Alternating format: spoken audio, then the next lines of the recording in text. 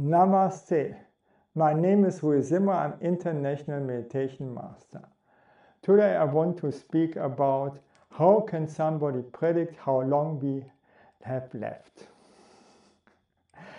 The biologist Gary Brecka worked for 20 years in life insurance companies. After 20 years of checking all of the data of clients from life insurance, he proclaims that he can forecast when a person will die. The cause of death for most people is the differences of certain elements over a long time period of 5 to 10 years.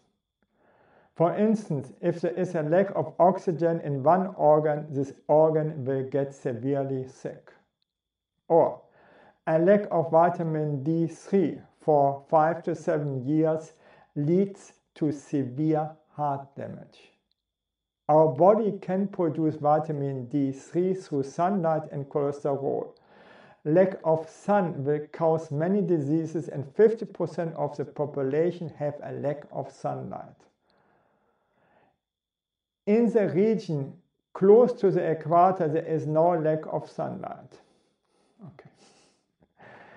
I'm living in South Thailand. Okay. We get our nutrition or elements through our digestion in the gut. If the gut is not working properly, we will have deficiencies of certain elements or nutrients regardless of our diet. A healthy gut has also a healthy peristalsis, movement of the gut.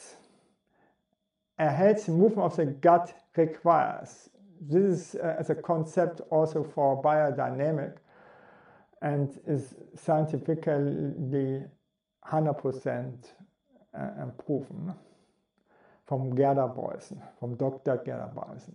We feel our emotions instead to block them. Anxiety, stress will stop the peristalsis, that we do our body exercise and walk a lot, that we eat proper food that encourages raw food, fermented vegetables, probiotic and so on, the peristalsis, that we don't take drugs, that we are vegan, that we massage our guts every day, read the China Tsang or inner organ massage by Mantak Chia or Gerda Boysen.